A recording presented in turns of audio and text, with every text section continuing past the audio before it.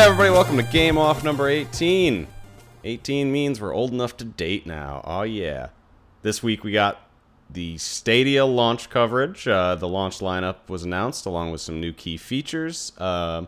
We also have a one-game showcase this week because me and Andy decided to play Outer Worlds at the same time. But good news, it's a pretty good game. I'm your co-host, Brent, a.k.a. Arcadia, along with... Andrew, a.k.a. Solitalker. The way you said at the same time, I pictured us like both sitting and syncing up our Xbox starting at the same time. And ready, 3, 2, 1, go! Well, let's not lie to the folks. You were just sitting on my lap. You gave me a controller from a Sega Saturn and told me that I was playing too. Alright, well, now that we've fumbled through the intro, Google Stadia, it's launching really soon, on the 19th. That's probably about when this podcast will release. So you may be listening to this as a launch podcast. Hey, welcome all you new listeners. They announced today that there's going to be 12 games coming out to it at launch. Did you see this list, Andy? I did. And I'm looking at it now just in case I hadn't seen it before. There's a lot of games you're probably familiar with here. Yep, a lot of really good games. Tomb Raider Definitive Edition, really good. Just Dance 2020, a classic. Yeah. Guilt and Kine, both ones that we love. We've talked about here many times before. Destiny 2, which is just strength after strength with that one. And SNK's new game, Samurai Showdown, which is a series and developer that we've been hearing a lot of lately. Oh, yeah. Well, what's interesting about this list is that of those games, Guilt is the only exclusive, which means that all these other games have already come out and are available on almost all platforms. Guilt is an indie title by Tequila Works, who did Deadlight, Sexy Brutality, Rhyme. Yeah. So like well-regarded games, but not the killer app that people usually expect from a huge platform release. No, and I think the last thing that they did was that very well-received, definitely necessary Groundhog Day game that came out last month or the month before. Huh? Groundhog Day after the movie? Groundhog Day, like father, like son. Did you not hear about this? No, of course I didn't. Should I have? It's a Groundhog Day VR game. Oh. Well, you know I love VR games. Mm-hmm. And I know how much you love when people take intellectual property that's ripe for more exploration and definitely needed additional content developed for it, and then just kind of tack their stuff onto it. Yeah. Mm-hmm. Well, so Andy recommends that game, but back to Stadia. There will be another. So on top of the 12 that are coming out, there's going to be like 13 or 14 more by the end of the year. Oh yeah, but there's nothing. Any version of the Ubisoft looter shooter that you want, whether you want it done in cars, or in a jungle with guns, or in a different jungle with guns, or in Washington D.C. with guns, or in the past with swords. All of the skins of the Ubisoft looter shooter are available by end of year.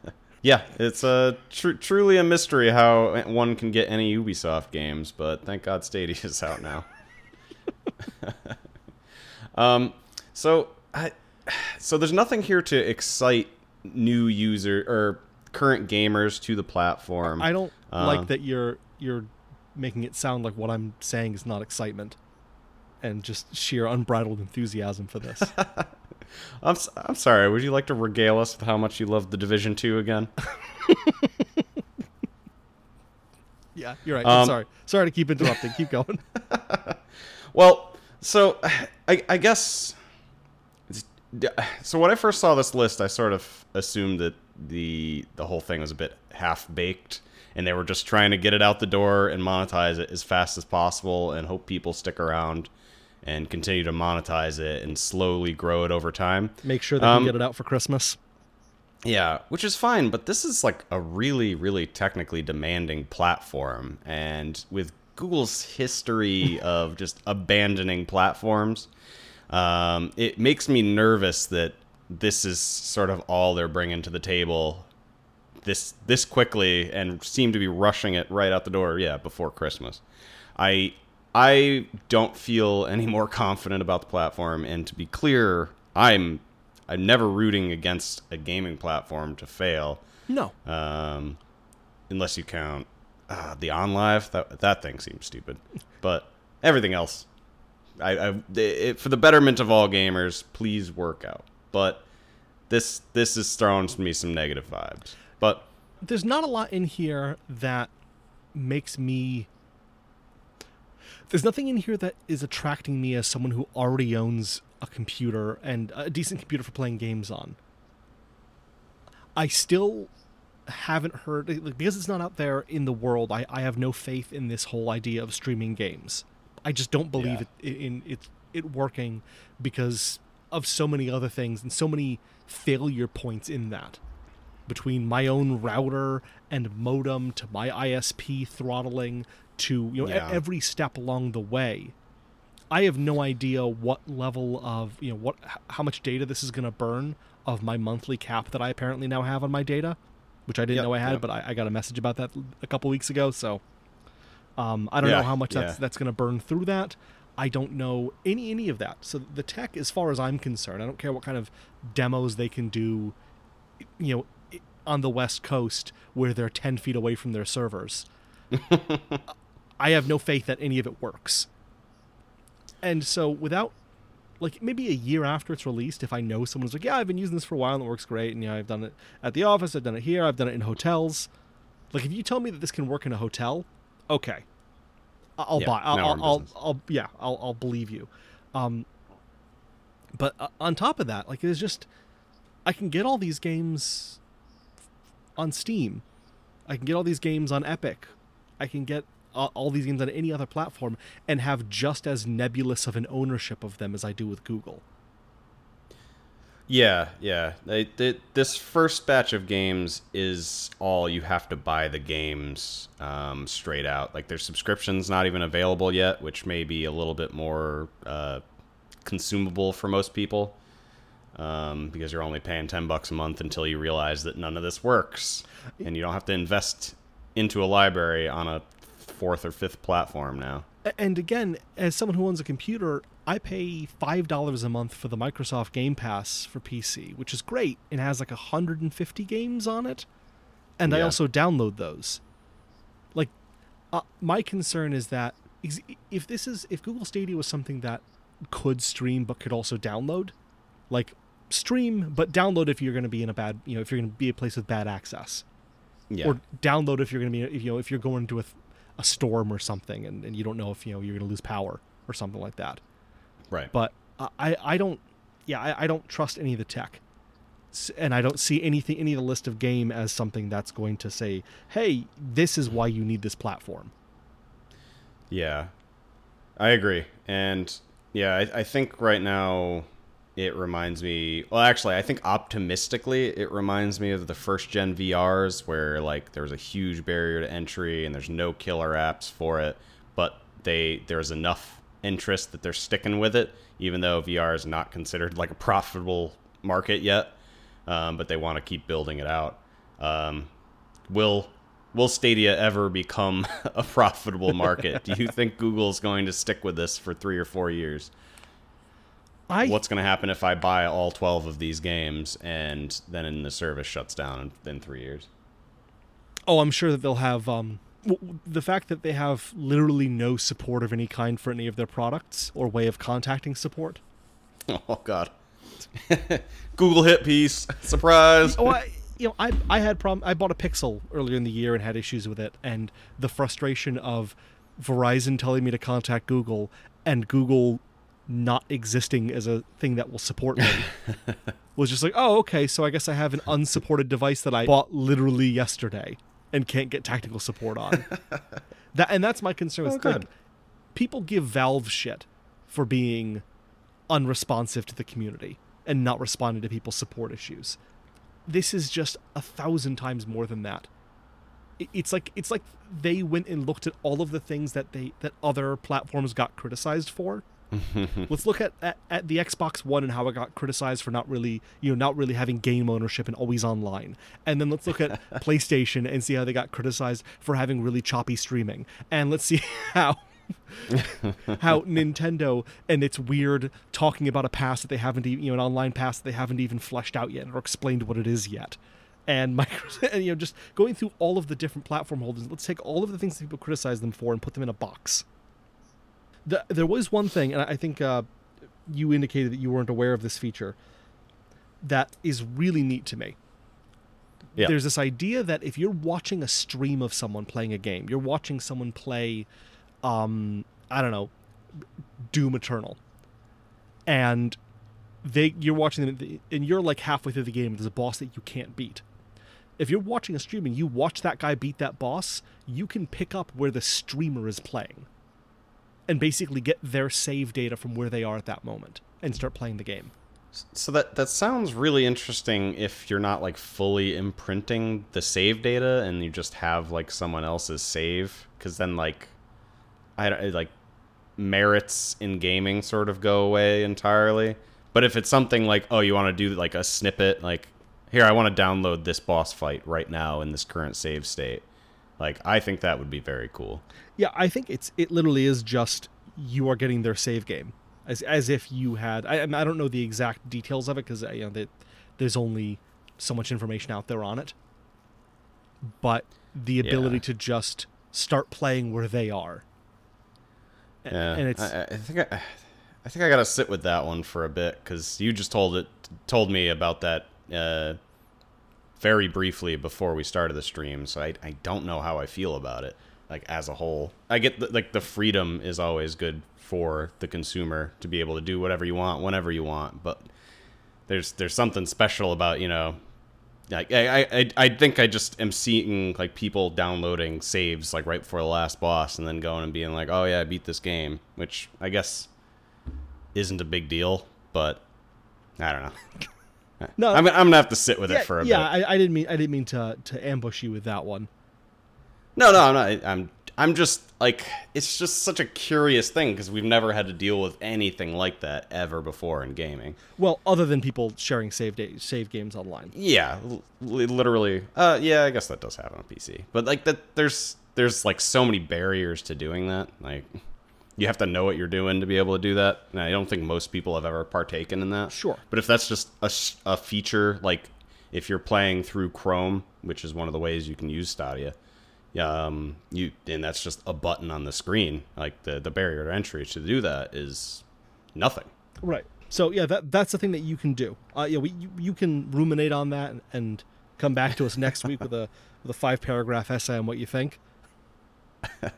It'll be a proclamation of war, I'm sure, but this is an assault on all real gamers. Not quite that. No, it's more just that the merits of gaming, or like not of gaming, but like the merits of accomplishments start to melt away when you can download a save game. I don't know. Ask yourself that internally, listeners, if you would download a game and beat the last boss and then brag about it or something. I don't know. I don't know who I would be mad at in this situation. It's probably just something that I would choose not to do. Yeah, but also not really care that much. You're kind of only cheating yourself. Yeah. In the same way that someone might like lie about having seen a movie. Yeah. Oh yeah, no, I watched all 3 Godfather movies. And then maybe they didn't. And then obviously my having watched them is worth less. But that's something I have to deal with. Yeah, that's a fair retort for sure. Yeah. I guess I've just always put in a lot of value in like just meaty challenges, which I talk about all the time. Yeah. So to me, like I wouldn't do it, but I guess I really just shouldn't shit on other people for doing it. There is definitely a point to be made, and I think this goes into actually another conversation that I think we've had before about achievements in games. Yeah. And like there is, if the achievement itself has a value outside of just, hey, I did this thing, but there are games where the achievement unlocks things in the game. or Right. there are people who, like on PlayStation especially, there are achievement games that just give you platinum trophies. Yep. And people pay money for that. Yeah. So clearly those platinum trophies have a value to those people. They believe that having that, they've associated some kind of value that they're willing to pay $2 for a game that's going to give them 20 platinum trophies. Right. So like there's a value there, even if it's not a tangible one. And being able to just jump into a game and have all of the, jump to the end and get all of those achievements, if people still have a value to it, then yeah, that there is something there, and it does. It may have to change the way developers look at the way they're doing their achievements. Yeah. If you can just jump at them. There's systems in place where like they can be sort of additive or cumulative in nature, but for the most part they just use internal systems and like flags and stuff. So yeah, I mean that system's going to have to evolve, especially if that becomes a popular feature that needs to come out with next generation of consoles or Steam. I remember in Payday 2, they sold a lot of DLC that had new weapons in it and new attachments for those weapons, but a lot of the weapons and attachments were gated behind achievements. And a lot of those achievements required you to have a team of 4 people completing things on various difficulties. Okay. And in my mind, Payday 2 is not an exclusively online game. It is a game that supports single play. And so having content in a paid DLC that was gated behind exclusively multiplayer online achievements, I thought was really shitty. Especially as it wasn't. That is shitty. Especially as it wasn't clear when I bought the DLC that was the case. Yeah. And so I cheated all of those achievements because I paid for this Wild West pack of guns. I want the guns I paid for, and I don't want to go and spend 3 hours in a lobby with a bunch of randos trying to beat this mission on the highest possible difficulty while everyone's wearing the same hats to get it. So like, I can see it from that perspective as well as people. If the game is designed around achievements gating things off, people seeing like, okay, I'm just going to wait until the streamer gets to the point where they're about to beat this boss, and then I'm going to grab that save because I want to get to the end game content or whatever it is. So if this becomes a main thing, if this becomes a thing that other platform holders like Microsoft and Sony mimic as a feature, that's probably going to affect the way that a lot of developers do achievements in their games. For better or for worse. Yeah. Well, either way, evolution's on the horizon. Yeah, I hope so. Yeah. I like the idea of Stadia a lot. I like the idea of being able to buy a box and pay a monthly fee and have access to all the new games. Well, like I said, you don't even need a box. It runs in Chrome and on smartphones. Oh, but I'm thinking of it like, everyone I knew growing up, whose parents didn't know anything about games or computers. They just knew that their kids wanted the new Nintendo box this year. Right. It's the same way like Microsoft has that thing where you can basically, you buy it, you pay monthly for the Xbox, and you also get as part of it Xbox Live and Game Pass. Yeah, so All Access is like monthly for the box, which is like the full edition of the Xbox, and then the Game Pass Ultimate. And and then there's an upgrade route for the next gen consoles, which is interesting, but they haven't detailed at all. I think that's a great, again, for a parent who doesn't care about games and doesn't want their kid having to deal with their kid asking them for money every time the new game comes out. Just look, this is what you get. You've got a year. It's whatever. What is it? $40 a month or something like that. Whatever the amount is. Here's the amount that you get. This is your entertainment budget for the month, and you have an Xbox. You have the controllers, and you have whatever games come on that service. Don't come to me asking for new games. You get whatever's on there. But then it's still getting new games and like that. That's a really cool idea, and Google Stadia has parts of that and parts of other interesting ideas to kind of make gaming more open for people who don't read gaming publications. Because stuff like, I think, like the Game Pass helps encourage people who don't read gaming publications to play indie games and more interesting games, and kind of step away from the AAA market into something a little bit more esoteric and a little that they would never have seen if they were just walking into a GameStop and buying buying their next game. Yeah, because most of those games don't even have physical releases. Yeah, even on Xbox, even less so. They still have some stupid clause where they can't publish physical games unless they are going to print like 10,000 or so like physical copies. I think that's why a lot of them end up becoming, like, when they do that, they are sold as like collector's editions, rather than just regular print editions. Yep. Yeah. So like Limited Run doesn't make any for Xbox, for example. Yeah. But so this I think is a really interesting idea. There's a lot of cool stuff that could be pulled from it, but I especially don't trust Google to do it right. And like, I don't get, like, talking about, we're going to get 120 frames per second at 8K resolution. What 8 people are you advertising to there? Are you talking to, like, my boss who's got a movie theater in his house? Like, who are you selling this 8K resolution thing to that's super excited about this? That's the thing too, that they're being sort of I shouldn't say dodgy. It's just like not very clear that you have to pay the subscription fee to get the 4K resolution version of Stadia, and the subscription doesn't come with all of those games I mentioned for free. It only comes with Destiny 2, which is a free game. So I think the fact that they're not like laying out their entire like plan for the year, like a year out of support, makes this whole thing also feel extra dodgy. But I don't want to keep beating a dead horse. No, and I mean, obviously we're both hyper skeptical about this. And Nintendo, was announcing the pricing of their online service before they'd even described what was in it. I still don't think they've really described what's in it yet.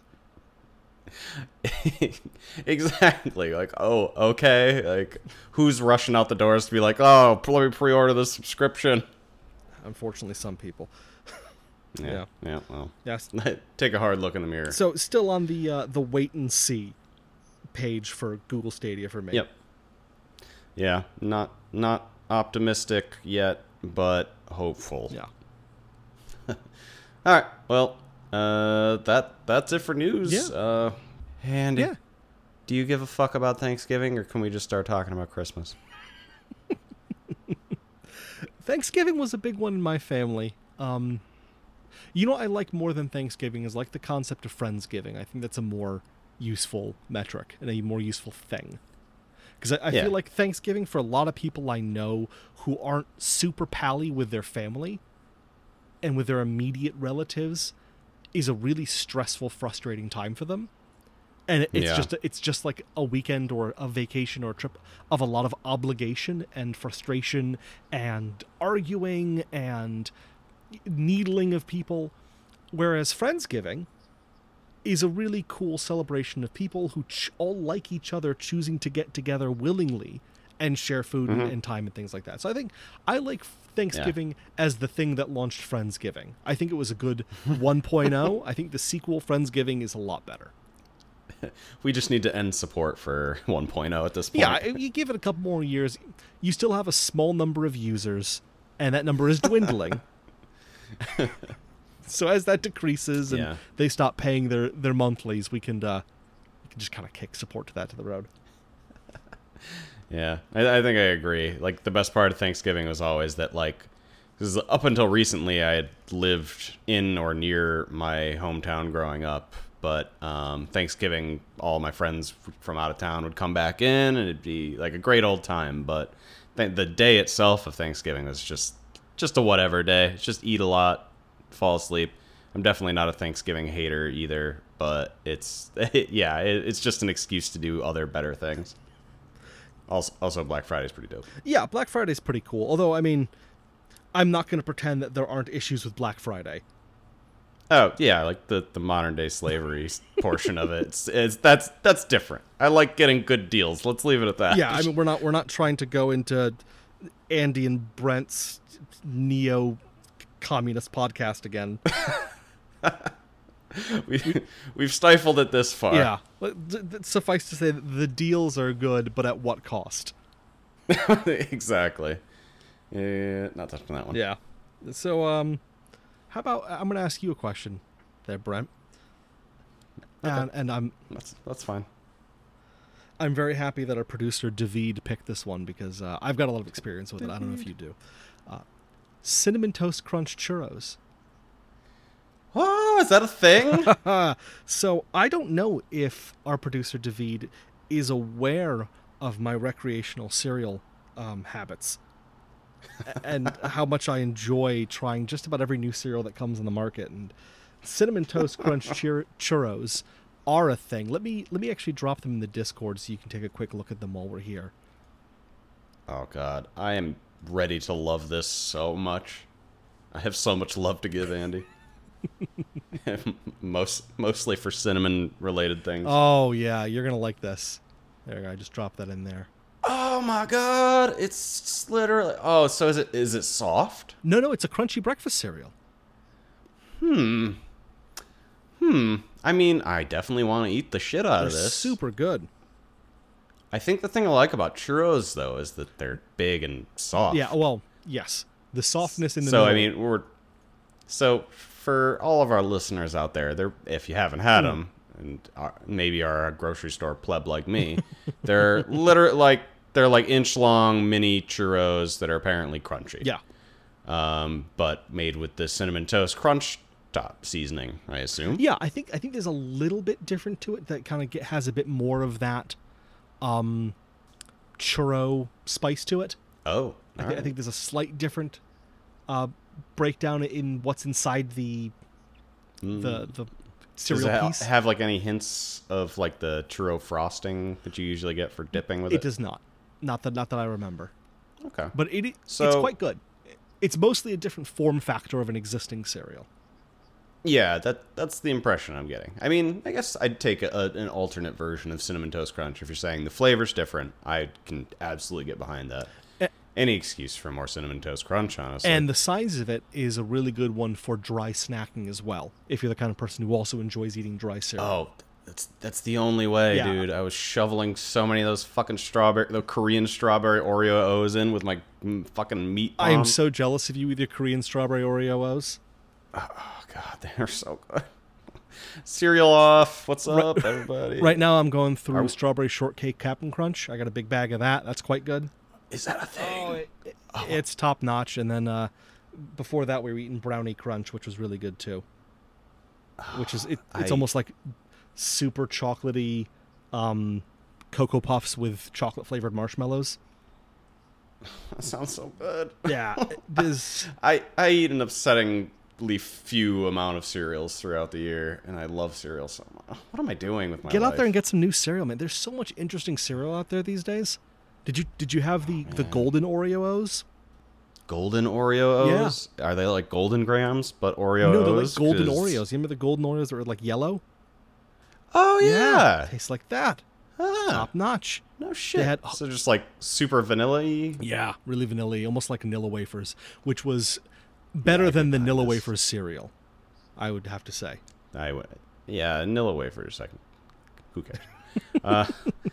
Get out, All get right, out there and try well. some new cereals. Report back. Got a long shopping list. Oh god, I'm hungry. Anyway. Let's talk about the Outer Worlds. Yeah.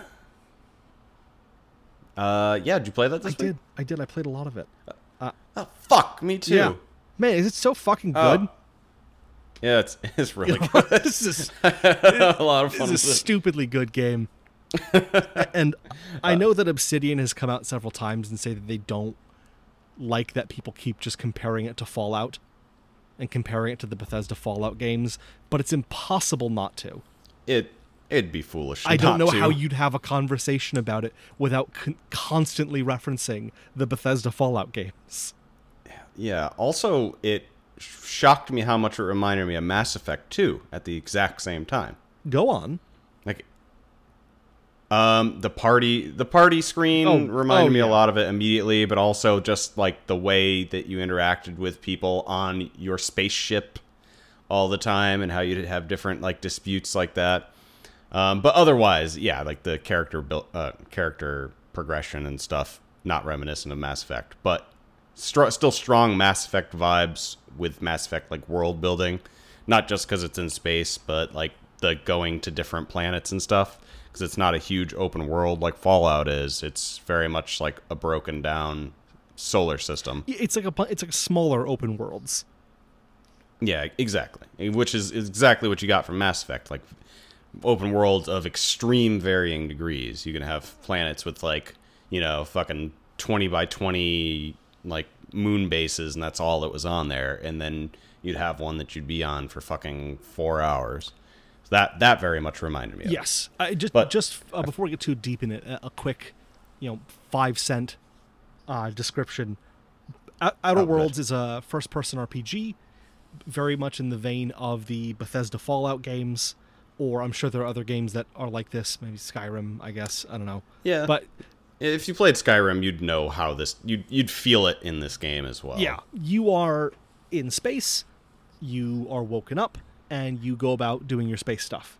You build a party, you fly around on a ship to different planets, as you described, and you pick up quests of varying size and importance and intensity, and help people out. And there's a lot of... It's very dialogue and story heavy. Yes, and we'll try to be as spoiler free as possible because David warned me that she hadn't beaten it yet, and so we'll do our best. I would say let's try to avoid describing anything that doesn't happen on the first planet. That's or the fair. first planet, and then the what is it, groundbreaker afterwards. Yeah, immediately after you get your ship and go into the open world. Okay. Yeah, I think Let's that's the first that. 2 to 4 hours of gameplay, and I think that's safe. That's like it's probably a good fifth of the game. Honestly, it's not a very long game, which a lot of people were coming at it before it was out and saying, "Oh, this is bullshit. I expected Fallout length games," and then they were like, "Again, this isn't a Fallout game. Please stop it." But at the end of the game, I definitely wish it was longer, but it was only because I loved it so much. It wasn't because I thought that it owed me anymore. It definitely feels like, from the way that certain things are set up and presented, they have a long-term plan for more content, and kind of God, I hope so. larger, just from certain things in the map. If you kind of get what I'm saying. So I think that was a bit of a misnomer because most of the planets are just uninhabited. Because I was wondering like when I could go to them, and then I looked and read it, and it was like it's uninhabited. And then after beating it like obviously there's no mention of those planets. So I don't know if they do have much like post game. Oh well, then I would be disappointed if that's the case, because I'm sure that if there's enough money in it, they'll continue making content for it. But yeah, well, I mean that depends where their development is. I don't know if they would have peeled off all of their developers from the game and then been like, and I'm hearing already that it's doing very financially well, but I don't know if they've already peeled off all their developers and are working on something else, or they're waiting in the wings. They said they're not making another Pillars of Eternity game right now, so that means that if they're not working on this, they're not working on Pillars of Eternity. What are they working on? I'm hoping for more content like this. I would love. God, I hope so. Some of the, because like in New Vegas, you had what was the old world blues, which was an incredible expansion.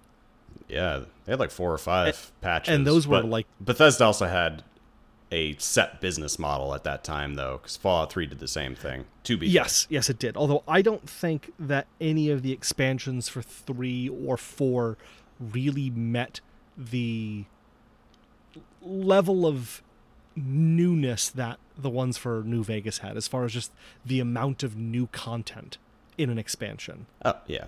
It was more of the same in 3, but yeah, New Vegas, like Obsidian really went above and beyond with New Vegas, and especially with the dialogue options, which you see a lot of in Outer Worlds. I love they did the dialogue in this game.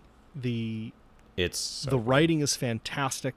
The voice acting is fantastic. I'm not the kind of person that will read flavor text in a game.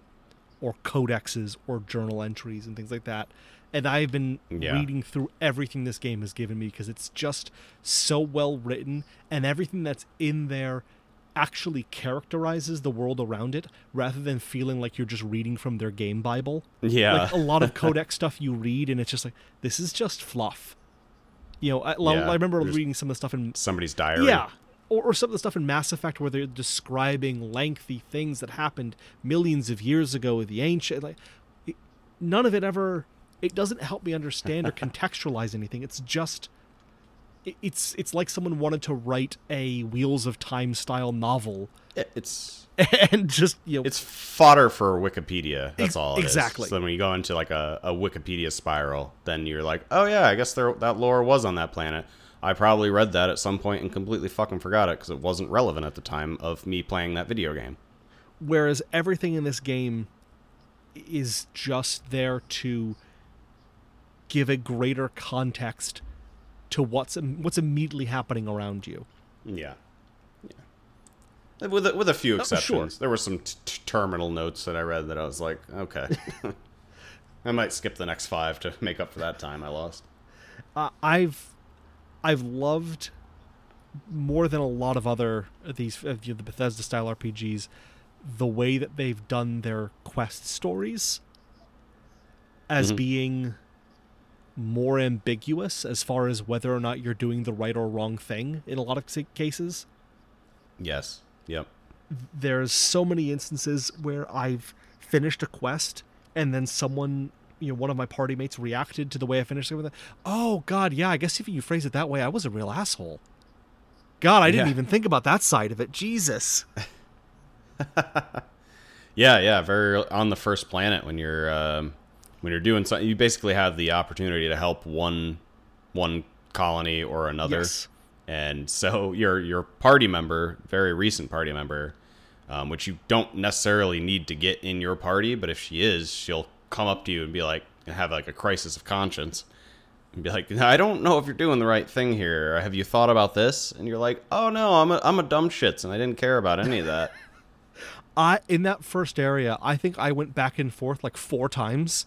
Because I left the first town like, oh, those guys, the big bosses are a bunch of assholes, and I'm gonna screw them, and I'm gonna kill these. Oh no, these guys are bad too. And then you get there, like, all right, I've made my decision, and then your party member explains her point of view, and like, oh right, there's other people involved here too. Yeah, just because I'm only talking to the corporate fucking assholes, forgot about the 500 other people living in the space. Yeah, exactly. Oh Jesus. And then when at least I don't know how you ended up, but the resolution that I finally ended up getting in that town was also very like, oh, I didn't even think I'd be able to do that. Oh, if I could have done that, oh right, well if I'd known that from the beginning, that would have been great. I wouldn't have stressed out so much. Yeah, and that was only spurned on by desperation by whichever faction you side with too, because they would have never wanted to do that unless you literally cut off their power and left them for dead. And they're like, oh God. Okay. Let's think about this reasonably now.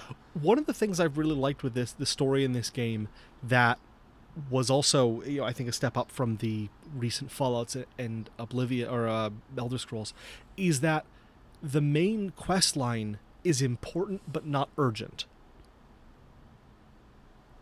Like, yes. So I agree to a certain extent, but there's a point in the game where you're told it is urgent and it needs to be done immediately, and it doesn't need to be done immediately. Yes, but that's very late in general. Unlike Fallout 3, where it's like, hey, your dad disappeared, you should go help him, or 4, where it's like, hey, your wife and kid are missing, or Skyrim, where it's like, hey, the king just died in Oblivion, or dragons are attacking. Yeah. Like, this is just like, look.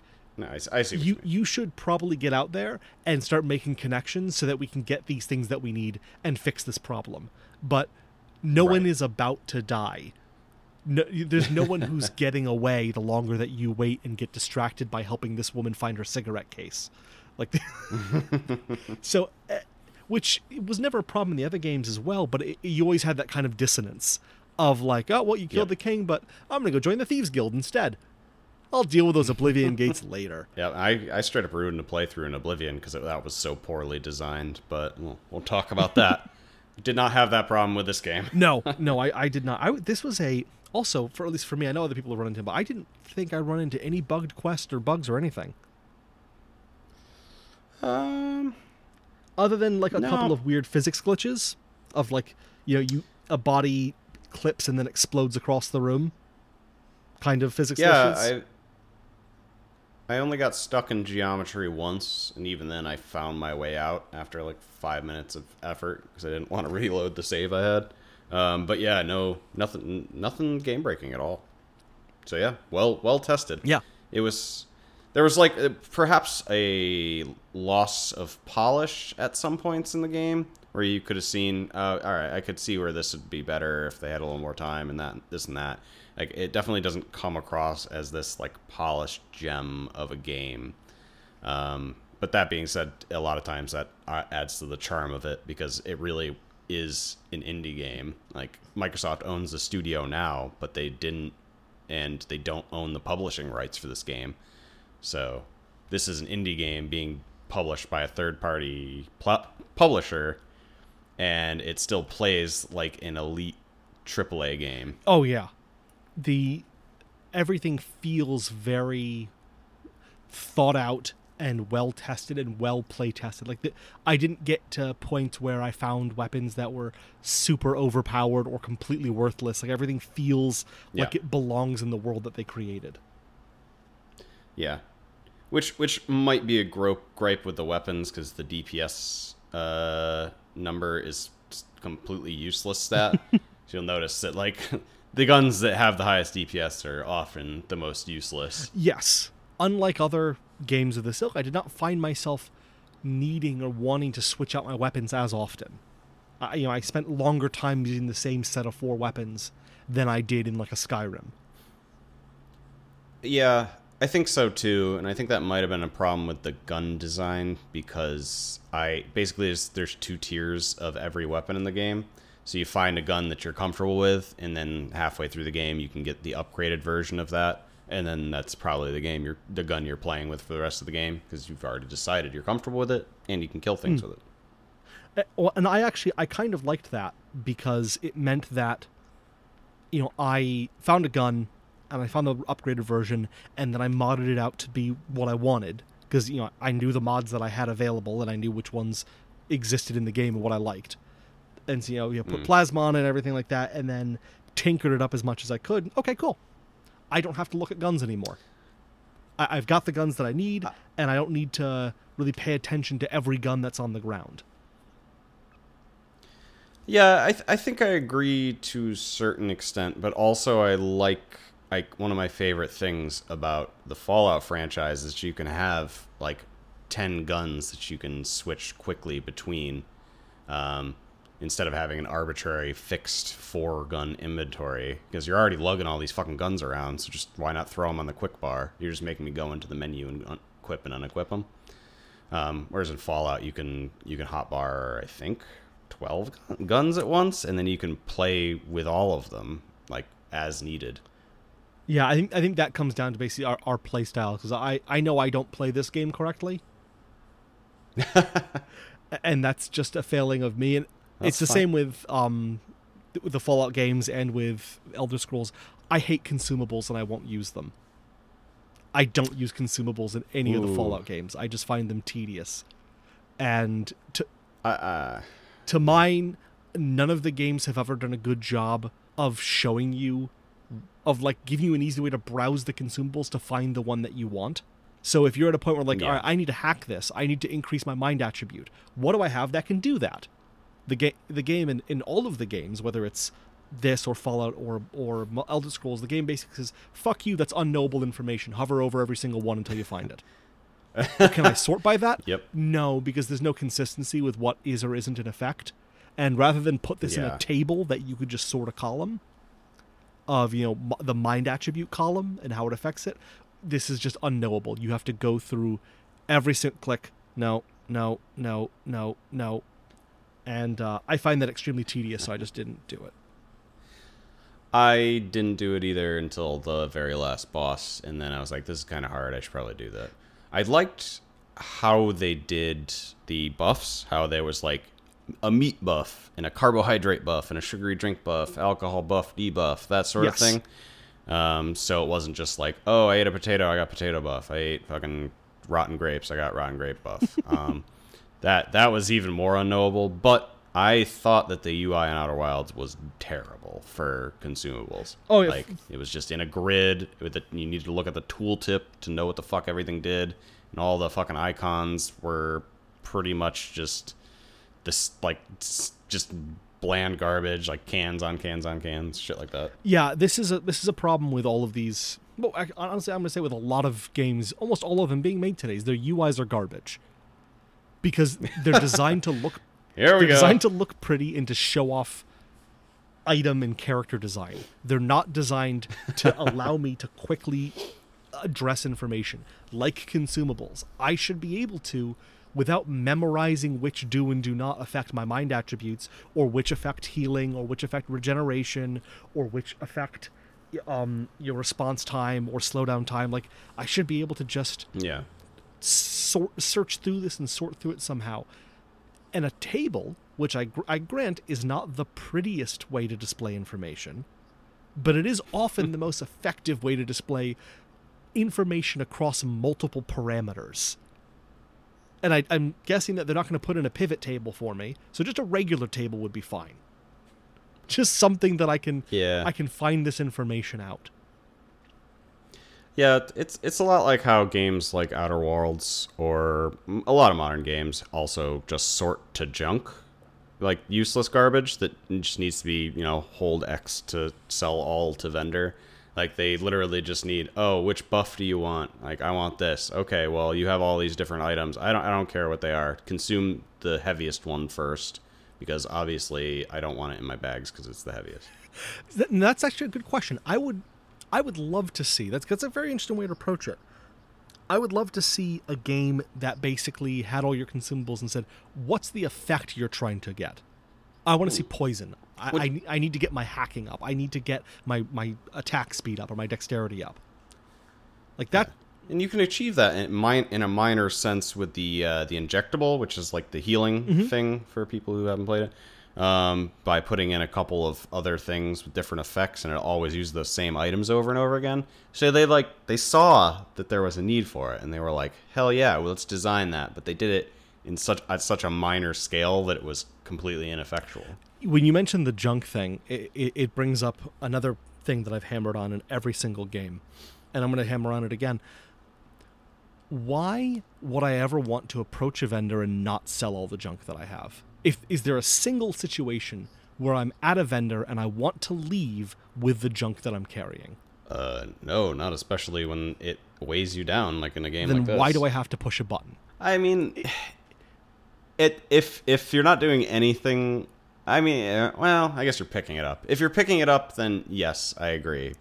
But if it was just like somehow it's getting in the inventory and somehow I'm making money, then that's all overhead. And like, why is it even in the game? Like, redesign every aspect of the economics. And that's something that I would say as well. I think the whole junk thing in RPGs and the way carry around items that you don't want to use and have no interest to you, and in a lot of RPGs, because they're a different class, you can't even use them if you wanted to, so that you can bring them back to town to sell them, is always so poorly implemented and not fun.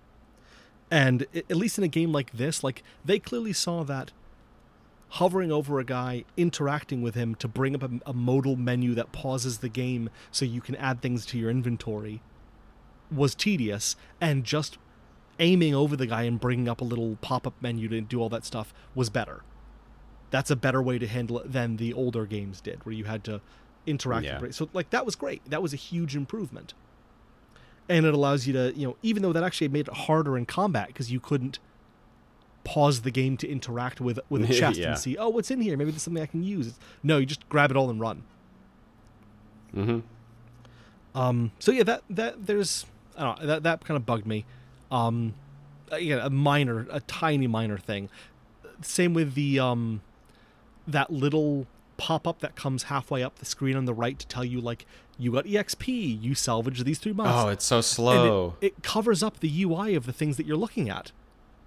Yeah. Which, you're not wrong. they could have just put that in the upper right-hand corner. It would never have been a problem. I don't know why they didn't put it up there, but again, such a small complaint.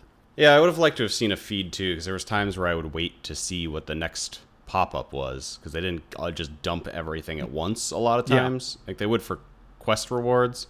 And even then, it would be nonsense to be like, oh, you got like 1,200 bits, and then 1,200 bits, and then 1,200 bits, and then something else. Be like, what the fuck? How did this math work out? Yeah, I had a lot of like little niggling things as well. I was surprised by how many minor annoyances there were in the game. And like I said, this just comes down to polish, probably. On console, like the getting directly to the map was a sort of hidden button option where you have to hold down the view button for like a second.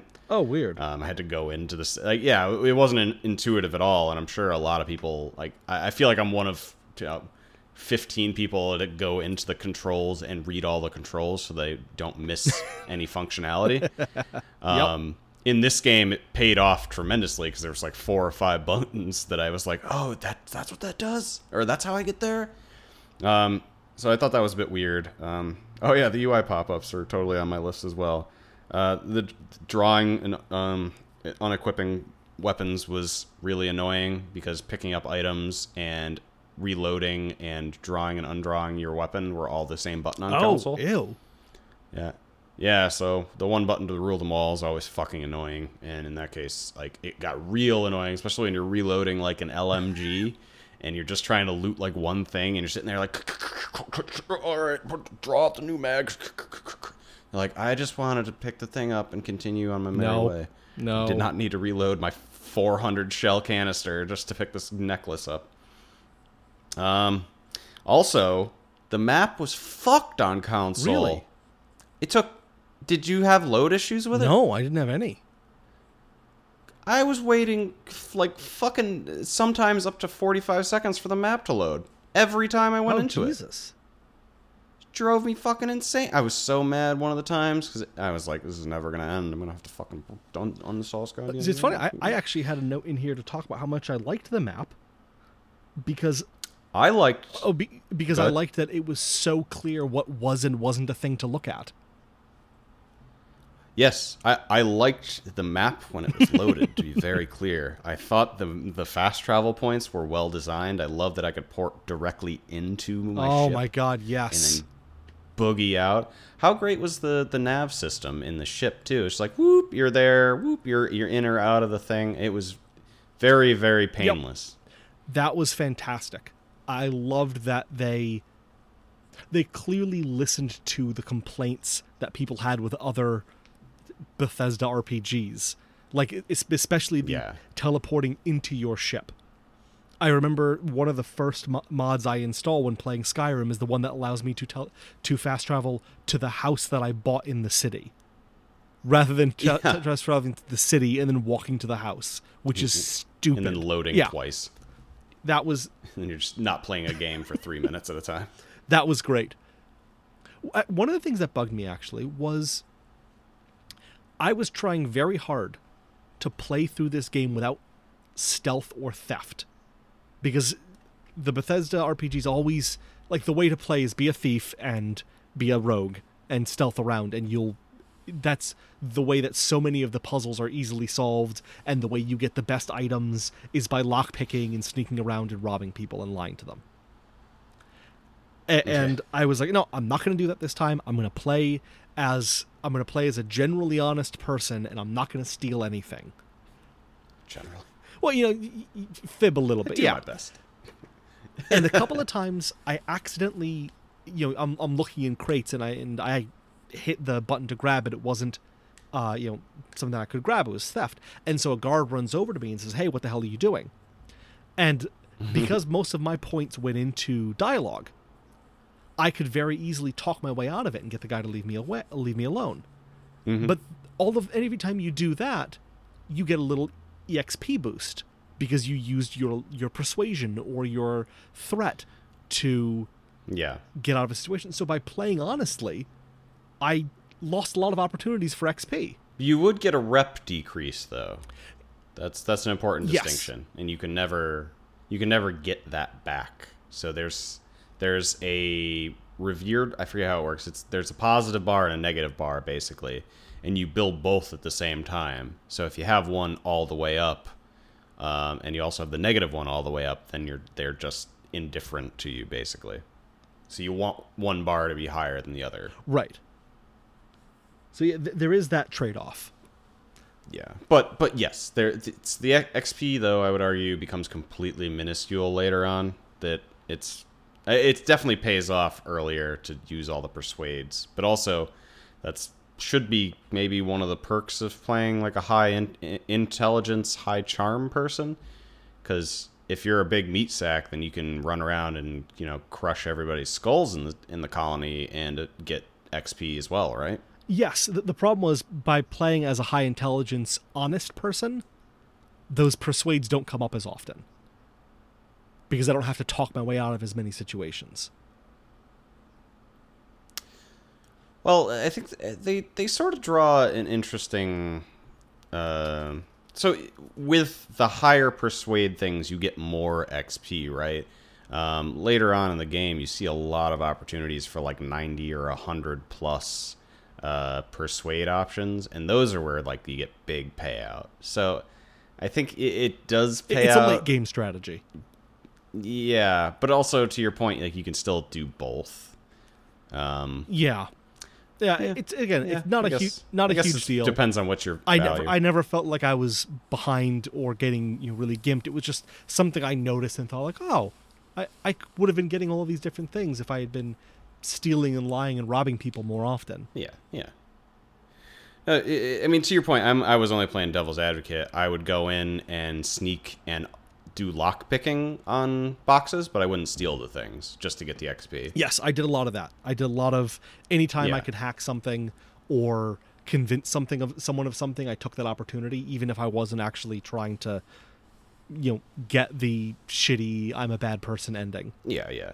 And I think if there were no rewards for it, I may have paid more attention to a lot of things, because anytime like a persuade or a high int option popped up, I was like, that's the one I'm doing, Yep. Obviously. I also liked, which I know some games don't do, I think the Bethesda ones do, but some RPGs don't, that it showed me that I could have gotten, like if I had a higher engineering skill, there's an option here I could have done, but I didn't have it. Yeah. I like that. I know that some games, don't want you to seal the stuff that you're missing, but I liked that this game very readily showed me, like, yeah, there's stuff here that here's an area that you're just not going to be able to access. And kind of unlike... Yeah. No, I like unlike Fallout 4 especially had that, where it was like, hey, here's a door that's locked, but then here's also... and if you don't have a high enough thing, there's also a computer here that you can use to hack it to open it. And then there's also a thing over here you can interact with and just brute force it open if you want. So, like, whatever build you want can get through here. So it doesn't matter then. It's almost like you didn't need to have a thing stopping me from getting in there in the first place. Yeah, I think that's how I felt. And maybe it's just because I play more thorough. I try and like grab everything, cover as much ground as possible, but I always found like every possible way to get into a place, and then I would be like, oh, I was kind of curious how that would have played out, and so I would do the first thing, get the optional XP for that one, then go back around the back of the building and like do the sneaky version just to experience both at the same time, which maybe a testament to good design, because I wanted to do both of those things, but also I was kind of like, well, I don't feel like I don't know. I guess maybe I'm ultimately praising the game because it was rewarding me covering, like just searching high and low for everything, and then I had infinite options. It definitely rewards searching, and it does a very good job having things that are searchable, but not feeling like I need to look in every single nook and cranny. Like things are hidden, but they're hidden in reasonable ways. Because other games, some of the collectibles you'll find, like in some of the Wolfenstein games, for example, are so hidden, and you need to spend a lot of time trying to figure out how to get into that area. Whereas this is just like, oh, hey, you looked behind that boiler and there was a box. Yep, you found the key there, or the ID that allows you to hide in plain sight. I didn't really love the bullet time all that much. I think so. That's interesting. I think it was the first thing that might have almost turned me off of the game. When I started playing it, I got the time dilation, which just it is bullet time. It just slows down time. It doesn't last very long. And I didn't really understand how it worked for a while, because if you just fire your gun like 3 times, which I think is the average length, then it's just over and you're like, that was it. But the main utility is for you to use it, and then you could just spend time in it plotting out your moves and looking at the different body parts and stuff. And I think that's where the real value was. But ultimately, I kind of agree. I sort of stopped using it like halfway through the game. I've basically only used it to get my party, basically to assign actions to my party members. You go over here, use your thing. You go over here, use the thing. Otherwise, like, I just play as a regular speed first-person shooter. And I don't see any... It's not enough of a benefit. Yeah, on hard, I didn't find too much benefit. I didn't play on Supernova because there's so much... I like that it's sort of set up for a second playthrough, because like you can lose party members permanently and shit like that. And I was like, I'm not signing up for that. I'm gonna play on hard. But yeah, on hard, I didn't find too much use for any tactical thinking or time dilation really, up until the last boss, which I won't talk about. But I found a lot of use for it there. One thing that actually really pissed me off was how long it took me to realize that I could change the behavior of my party members. Yeah, that was well hidden. I was using the go here command to stop them from running in with melee. Because I was just like, stop. You could just like, turn melee off. Fucking stop going in there with a hammer. Just stay ranged. I gave you a rifle. Just stay here. Yeah, they definitely hid that well. And that's such a great feature that any game with AI should utilize and should not hide. That's still my favorite thing about Final Fantasy XII, is how deep in the weeds you can get with telling your characters what the fuck to do without actually controlling them. And in the Fallout games, all of that was controlled by talking to them and saying like, hey, I want you to use this weapon. Hey, I want you to stick to mostly ranged or mostly melee. I want you to be a little less aggressive. So when that wasn't part of the dialogue, I was like, oh, I guess they just don't have that in this game. And I ended up finding it accidentally when looking at their stats page like 4 planets in. Yeah. It definitely seemed like they tried to go a little light on tutorials, which is appreciated, but also I definitely missed out on some features for a great part of the game. So, one thing actually I want to say about this and about these Fallout type games in general, and I feel bad saying it, but fighting the robots is kind of boring. Yeah, it required different guns, but yeah, otherwise they move slow. They move slow, and because they're not as articulated, they're not as animated, they don't run for cover, they don't really have a lot of tactics. Yeah, they're just big trash cans. At least the fauna and flora that attack you are big and interesting to look at, but just the general mechanicals kind of, I don't know. And I had the same problem in the Fallout games. Just I didn't find them interesting to fight. Once you figured out what they were weak to, it was just, oh, okay. That's the end of it. Yeah. But I mean, that's always true of like humanoids too. It's like, oh, pop them in the head. At least with the humanoids, they kind of, they disperse, they run for cover, and you're mostly fighting humanoids in open areas, whereas the robots are always like, you walk into a room and there's a robot in there. Oh no! Yeah. It's a small thing. It's a small point, but it's something that always bugs me with these games. Yeah. Well. I mean, that's all the bad stuff we have to say is all minor niggling things. Like it's it's a pretty good package if all we're doing is nitpicking. I know that there were some complaints that there was, from my understanding, no romance options. I haven't run into any. There's no romance so, options. like, I don't care at all that there are no romance options, but I know some people were upset by this. Yeah, I don't really care either. Like, you're playing a silent hero in this game, so it's not like you're playing Commander Shepard, the fully voiced, articulate human that you want to see fucking alien. Like, yeah, you're playing in a first person's perspective the entire time. You're like basically a disembodied creature. You don't want to see your main character open their mouth and rub it against someone else's open mouth in the most non-sensual way possible, because game mechanics. Yes, I'm a repressed nerd. Of course I do. I don't know. The sex scenes in Mass Effect and Witcher and David Cage games just always seemed very like kid who doesn't understand sex rubbing two Barbies together.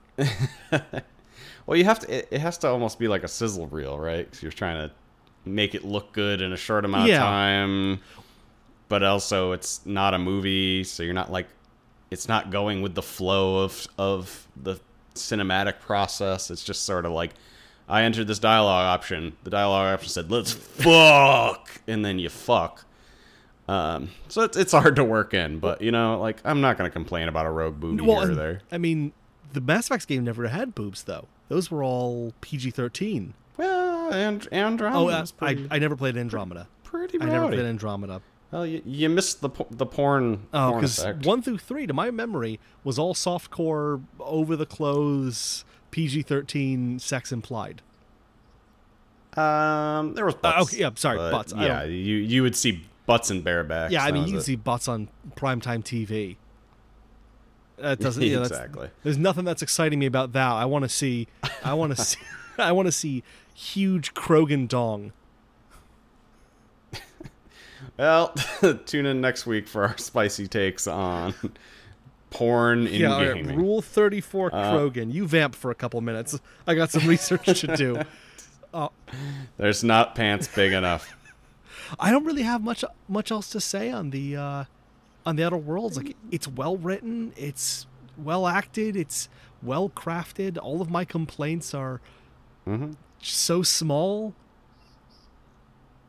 Yep, me too. I think the only note that I would also say is that like the world building itself is so impressive, in that they sort of put you in this the most depraved, like, corporate modern day slave environment ever, where you have like just the upper class and like the bottom barrel low class that are signing these shitty like work contracts, and yet somehow the game manages to be really upbeat the whole time. Like it was real interesting. Like they may have been trying to make a statement, but I was just happy that like it was such a fun world to be in, despite this, like, the setting and whatever statements they were trying to make. I also have to say, and I don't think this is any spoilers by mentioning it, I just love the character of Parvati. I thought she was fantastic. Oh yeah, she was and great. Acted out by the talented Ashley Birch. Happy to see her doing more roles like this and less roles like Tiny Tina, just because I feel like this showed a lot more of her range. Yeah. As much as I enjoyed Tiny Tina. Well, after Horizon Zero Dawn, I think the world's her oyster. Yes, very true. But yeah, she was just, what a great character to come out of a game like this. And completely Absolutely. unexpected, the amount of depth and subtlety in writing and performance. Because I just think of so many of the crew members and party members in other games like this, and they're all very over the top. And they're very abrasive, or they're very gung-ho, or even the ones I think of like was it Tali from Mass Effect? Mm-hmm. Who is kind of a bit more reserved, but to a fault. And like to the point where she's so reserved, she's in a specially hermetically sealed suit from a race that is completely cut off from the, like, okay, we get it. She's not part of your group. Wait, can you explain metaphors to me? The heaviest possible hand operating the biggest possible brush. Amazingly well written. The other characters are well written as well, but Parvati especially just... And her quest was such a blast to run through. I've told 3 or 4 people who don't play games about that quest line just because it was such a joy to be a part of. Yeah, no, it was honestly like a pretty special plot line. Like the actual actions of the quest are kind of tedious, but like just talking to her in between every quest mission or every objective was very special. So Not to belabor Sean. the all of it too much. I also liked, and we don't think we talked about it yet, the fact that your party members chime in conversations a lot, and Yeah, that was awesome. and having the person that you're talking to start addressing one of your party members and talking to them instead, or having your party member cut in with an objection or a correction, was amazing. Yeah, they would fully turn their head toward the character that was talking too, and sometimes they would just ignore him too. They would turn their head back and be like, "Okay."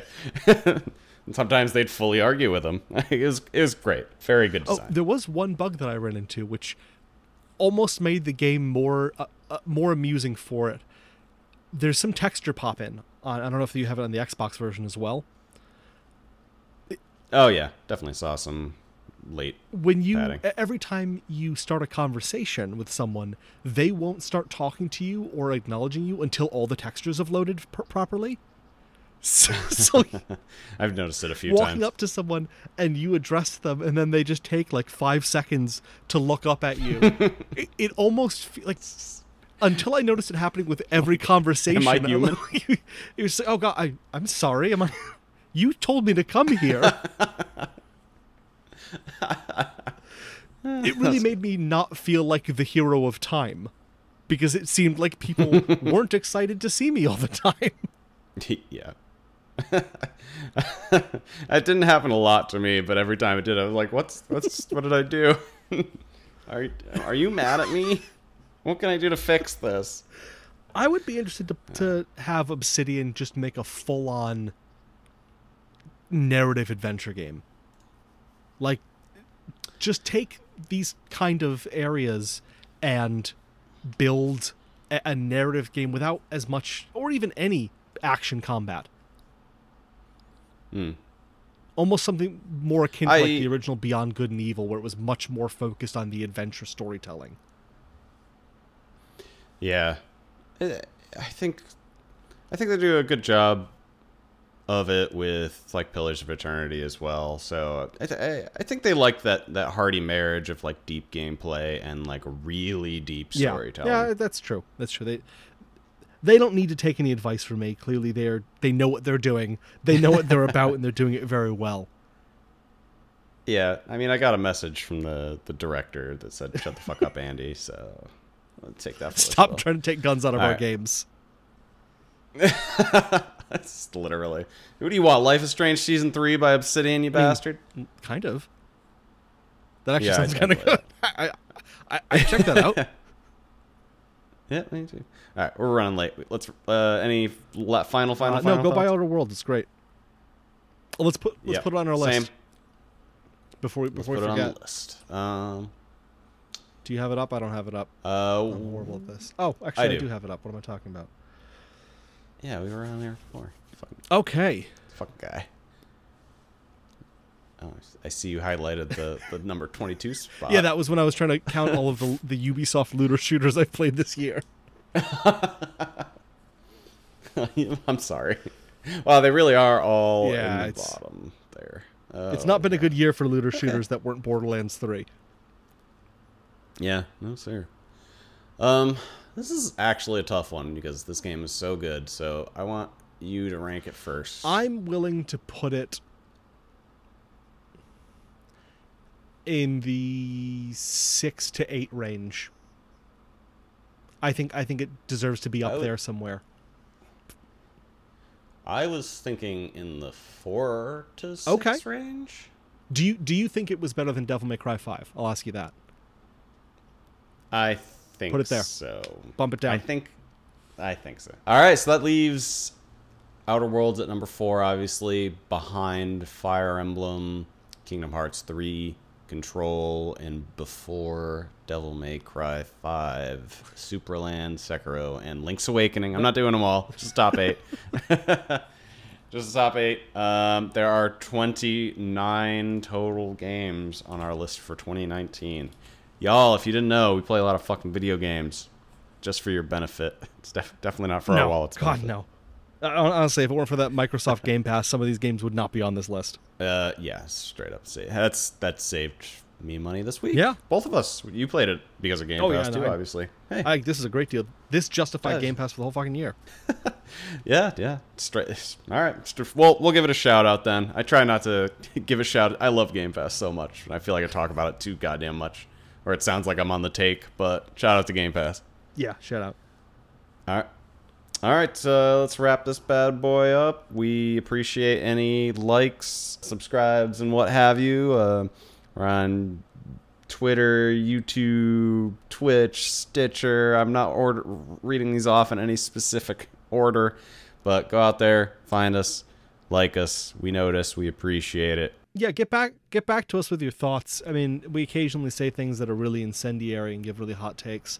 So we want to know like how spicy those takes were. Let us know. Yeah, it's amazing we haven't had a raging mob coming after us with tridents. As long as we don't end up in the shit gamers say Twitter, I'm fine. I'm happy. That's kind of the dream. Oh, actually, no. Those are usually Yeah, it's really usually bad. just racism and transphobic shit there. Right? I'm glad we haven't hit that. Yeah, I just want to make it in the mildly corny hot takes. Yeah, I want people to give a shit for our great opinions and not for being racist. Ideally. All right, at Game Off Podcast on fucking everything. I've been Arcadia at fucking everything. I've been Andrew Solitalker at Solitalker on one thing. Right. Good night. Good night, everybody.